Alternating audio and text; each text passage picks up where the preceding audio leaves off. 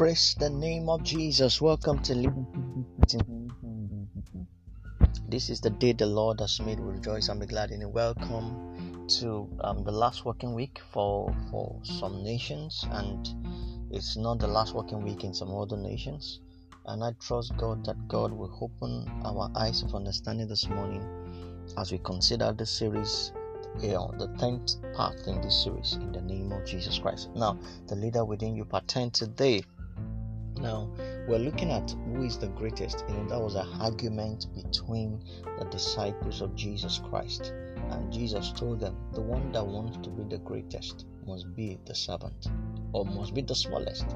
Now, that's baffled and destroyed, the philosophy of the disciples, to the point that, the mother of the Zebedee sons, James and John, came and said, okay, I want one of my sons to be on your right and another on your left.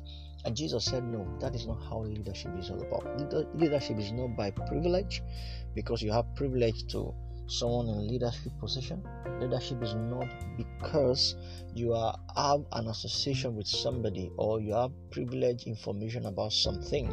Leadership is service, and that is serving your giftings to the world. Praise the name of Jesus Christ. That was why I shared yesterday about a very a tax expert that I was privileged to meet sometime last year in October, and he was serving his giftings in that area as a tax expert in his multinational organization in the nation of Nigeria. And suddenly today he's heading the committee on taxation for the whole nation. Now, that is how giftings can be served to the world practically. Praise the name of Jesus Christ. Now, the creator of humankind, that is God, is not against our grasp for greatness. God is against the process that people use to achieve it.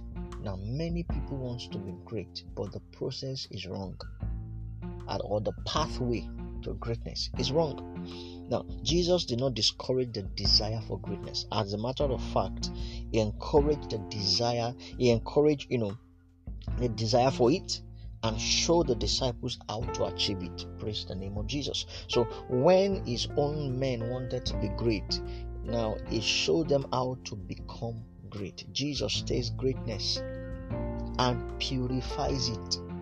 Glory to God. Everyone on earth desires to be great. All of us, including you and I listening to me, and Jesus says that desire is not ungodly. Now, the desire to be great, that innate desire, that longing to be great, is inside every human being. God has created it inside every human being. Now, you can imagine in the book of Genesis chapter 11, when Jesus was, put a discord among the children of men. The Bible says, God said, whatsoever these people have imagined to do, nothing can stop them from achieving it. Glory to God. So anything a human being or an individual desire to achieve, nothing can be stopped. You can't be stopped. The greatness in you can't be stopped. But Jesus is saying there is a right way, the right path to become great. There's a right path to be the true leadership that God has ordained us to become. Praise the name of Jesus Christ. So, who is the greatest is an internal argument. Everyone wants to be the greatest. You want greatness even if you do not admit it. Deep in your heart, everyone has a secret agenda to rise to the top.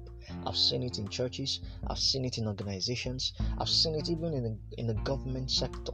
I've seen practically everyone desire to rise to the top. Praise the name of Jesus Christ. Now, that is why there's all kinds of scheming here and there for people to rise to the top. That is why we network and develop contact, why we get an education, and why we look for promotions. We want greatness. It is not just an ancient quest, it is still ongoing. Moreover, we should be concerned when people do not want to be great. That is another phase of it. When people don't want to be good, we should be concerned. If your children or others in your environment do not desire greatness, something is wrong with them. You may wonder, Pastor, what are you talking about? Yes, that's the truth. They need attention.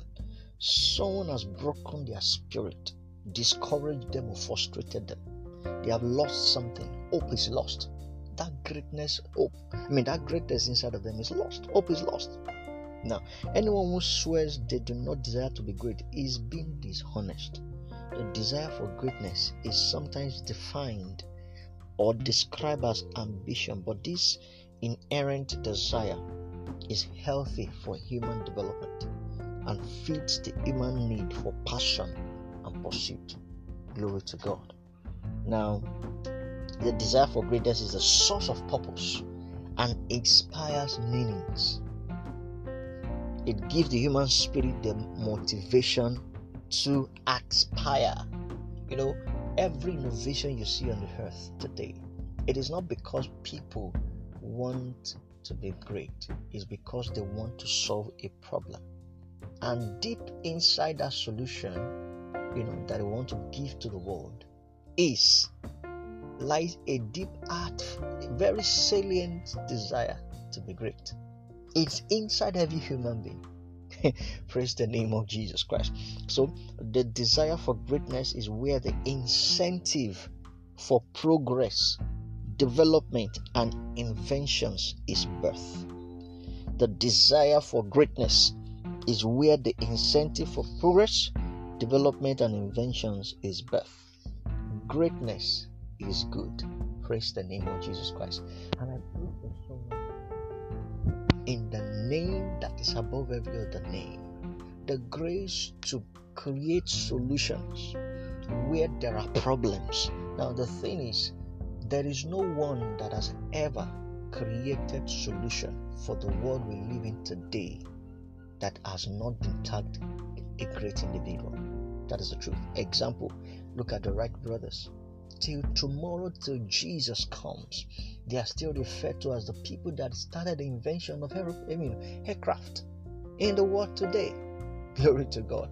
I was reading the story of a Nigerian, was in America. I think should be around 42 thereabout. His name is Tope Awotona. Now, the young man, according to the story, is number 2 or number 3 top black man, a billionaire in America. Now, what did he start? He started a software company called Calendly to structuring your calendar, your schedules. He started in 2013. By 2014, he started monetizing the process. And as they monetized the process, between 2014 and now, that's technically about 9 years now, when they started charging money, the company, and with foreign venture capitalists that have come into to invest into it, today that organization is about $3 billion, and the worth of the young man that started comes about $1.4 billion. Now, he solved a problem. Now, among is number 2,303 thereabout richest men in the world, richest individuals in the world. Now, he's solving a problem, and he's serving his giftings to the world. The truth is that greatness cannot be erased.